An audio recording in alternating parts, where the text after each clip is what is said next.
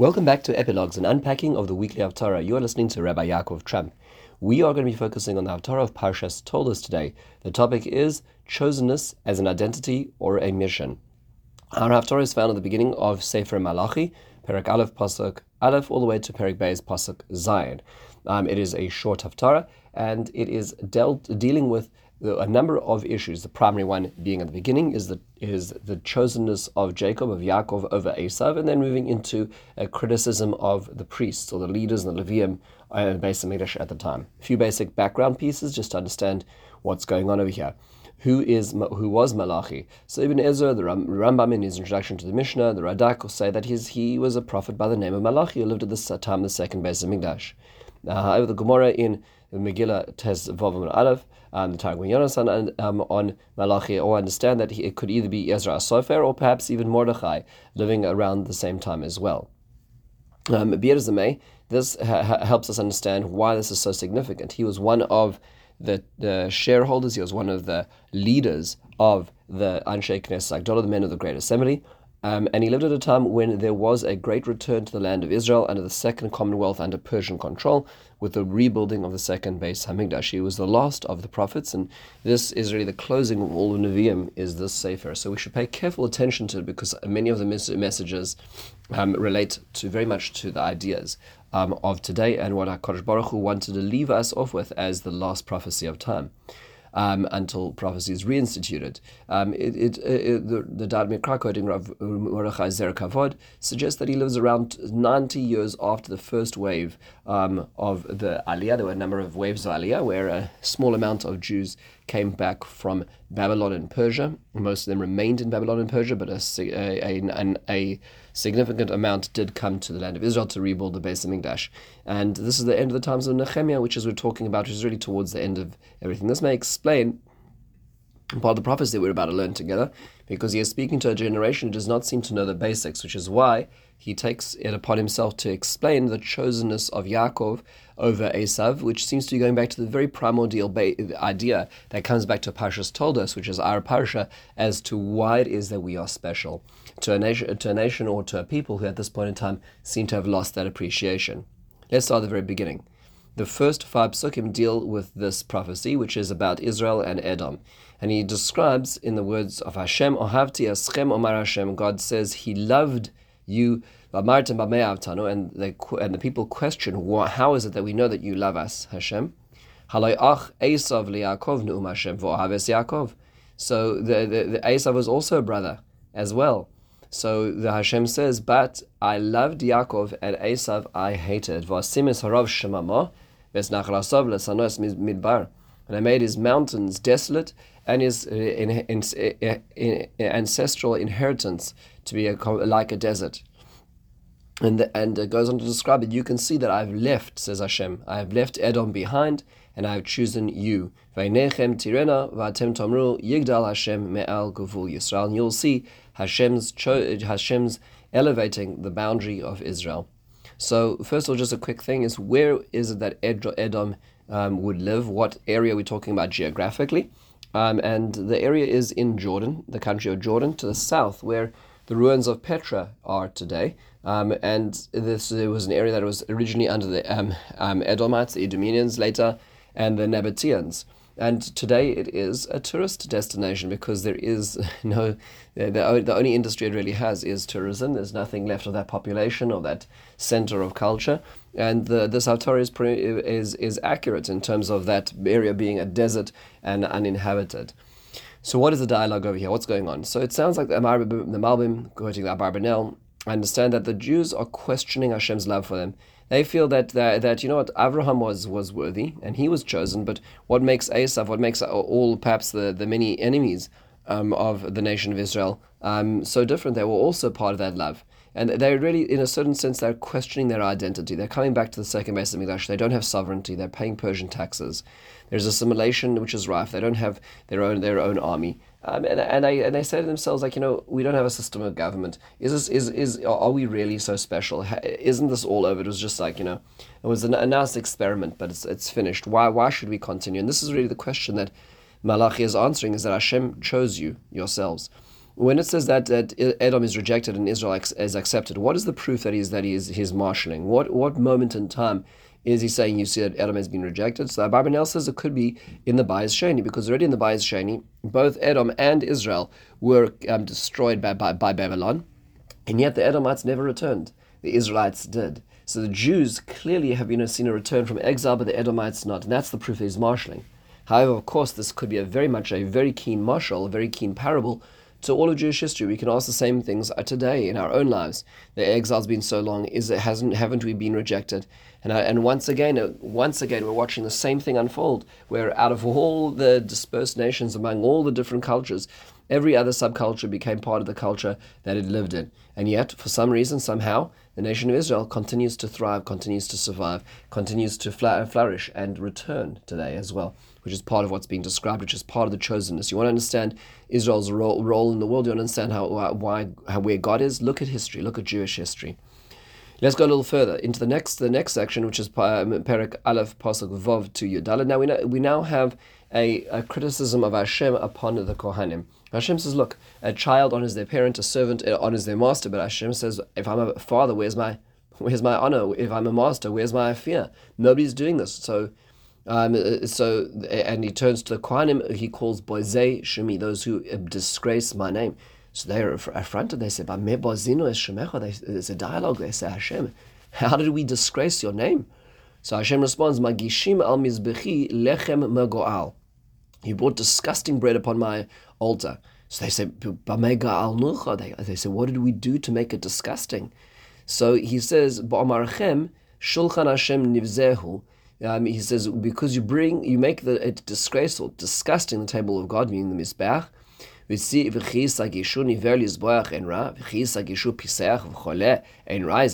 going to bring a blind korban, a lame korban, a sick korban is not bad.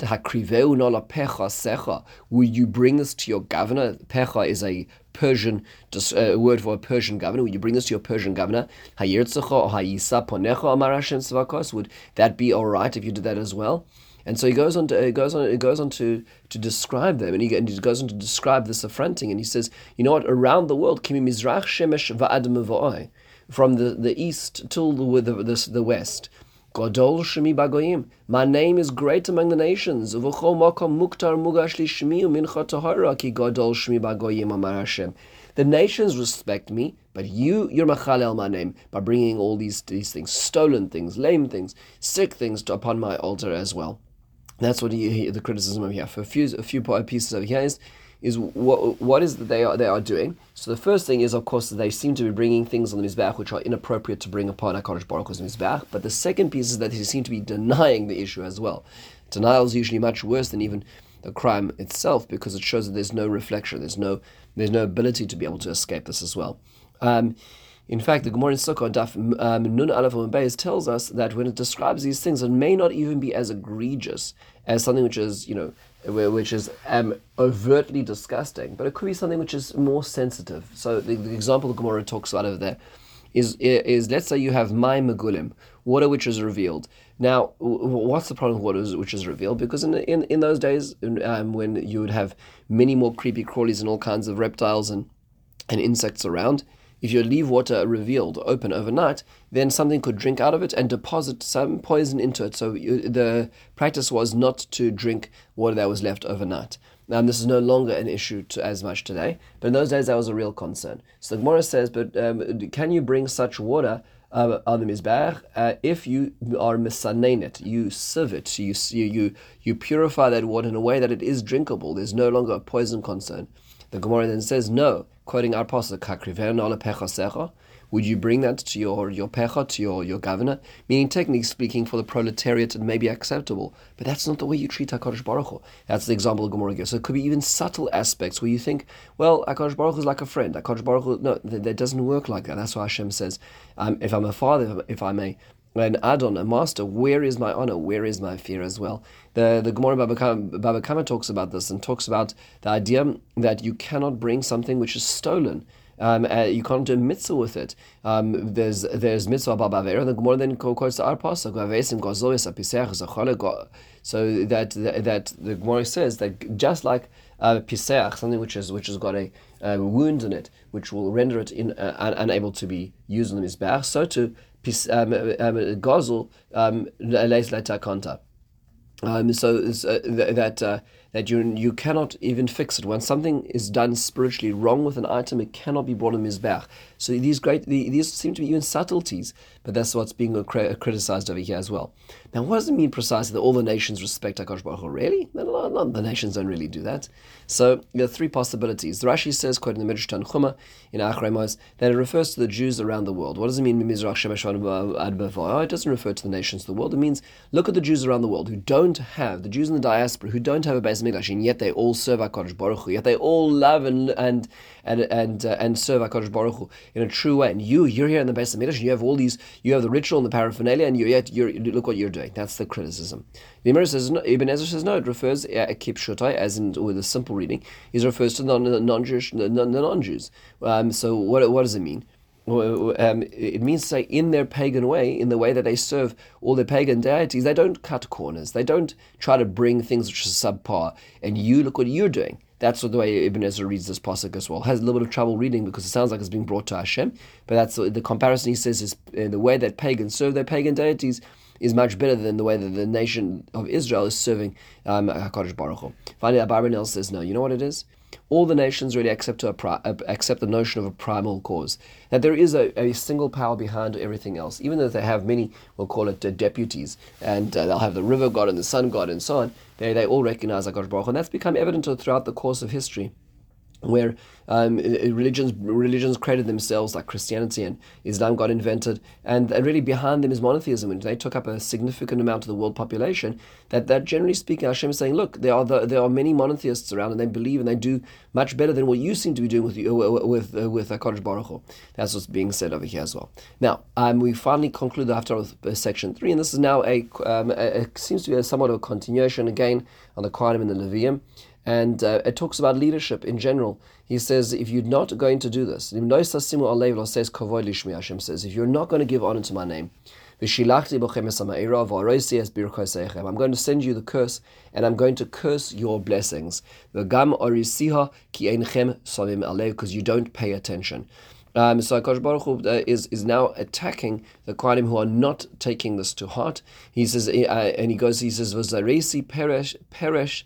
I'll spread forth dung upon your faces, peresh chageichem, the dung of your celebrations, v'nosa eschem elov, and be carried back to you." And at the end of the Haftarah, he closes with this very beautiful pasuk of what it means to be a real leader. Torah semez ha'isabafil, a person who has the Torah of truth in his mouth. And there's no sin or deceit in his lips. B'shalom v'mishar halach itziva rabim heshem yovan. He brings many people away from sin. Kisifsei kohen yishmeru das. The lips of the priest will keep the knowledge, or avatarei yavakshu mipihu, and Torah will be sought from his mouth. Ki malach Hashem tzvakos, because he is the angel of God. It's a really beautiful description of leadership over here as well. What is the curse Hashem is sending against their blessing? How does it relate to their infringement? So the Malbim says, you give Berkas Kohanim, you think you have the ability to bless, I'm going to retract your ability to bless.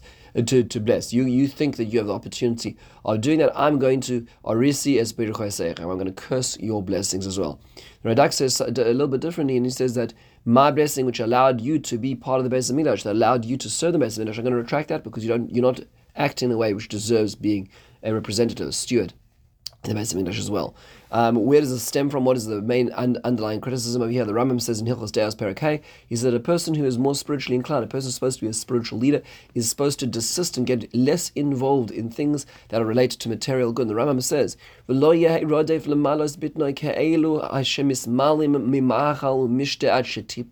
you should not be stuffing yourself just because there's food in front of you. And he quotes our pasuk, as it says, Peresh al paneichem, I'll spread dung on your face.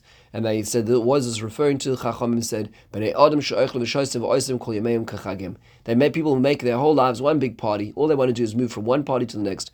And he says, and they say, most people who say that party and be merry before tomorrow we die. Those kind of people, HaKadosh Baruch Hu says, their tables are as if they're filled with vomit and dung. very powerful description the Rambam says over here. So we're referring to that the basic problem over here comes down to indulgences, comes down to a life of convenience, a life of basic entertainment and indulgence. What is the covenant that Hashem talks about with the Levium over here? This brisi is how you see it, Tom. This refers to the fact that Hashem chose, like as an example, Pinchas. Pinchas is the opportunity of representing HaKadosh Baruch Hu, but to do that it requires coming out and doing what's necessary. And what the Gemara Chagiga essentially says when quoting the last pasuk in our Haftorah, Kisif Sekoin Yishmeru Das, V'toyu Vakshum Picha, says the Gemara, Im doime harav lamalach Hashem tzvakos yivakshru Torah piyov im lav al yivakshru Torah piyov. If you act as a spiritual leader, like an angel of God, like a person who's living a spiritual lifestyle, then people can ask you Torah. If not, they shouldn't. If not, then you're not living up to what it means to. You're not just simply an academic who knows a lot of ideas that happen to relate to the corpus of material called Torah. You're a person who lives that. That's what's necessary. And he's talking to the Kohanim and the Levim at the time who apparently were not living up to this as well, in this assimilated and complicated lifestyle as well. And we're going to conclude now, but what is the connection between these two things? Why is the chosenness of Yaakov and over Esav, why is that connected to the leadership and the problems that are going on at the time as well? So when we go back to Haftorah of Toldos, Esav sold the birthright to Yaakov, and he says, why do I need this firstborn right? Rashi says, what does the firstborn right mean? Like tachlis, brass tacks, what does it actually mean to have sold the firstborn right? Rashi explains, it means to say service in the Beis HaMikdash. And Esav says, I don't need to have priests who are going to serve the Beis HaMikdash. I can sell this for food. So therefore, in a certain sense, Esav rejected the avodah, but are you accepting it? Are you the Kohen and the Levim? Are you doing what you said you were supposed to do by accepting the Bechorah, which was what you sold? Gideon Weitzman said a very beautiful idea. He says that Esav thought he was special, really, because of his lineage, not because of his actions. He thought, I'm a firstborn, I deserve, and therefore I am. And he was mistaken. And therefore he lost out his bracha as well. Not just his Bechorah, but his bracha in Parshas Toldos. If that's so, then the same is reflected upon Israel. Yaakov Avinu only got the bracha because they worked hard to get it. That means to say that if you don't carry on working hard, you don't deserve it. And that's what's being said over here. Don't think that chosenness is because of your lineage, because of your DNA. There's something more than that. You have to work to deserve it. And that's what the Torah seems to be arguing. And it was argued to the last generation that deserved prophecy, and it's something which obviously resonates for many generations afterwards. Have a wonderful and meaningful day and a beautiful Shabbos.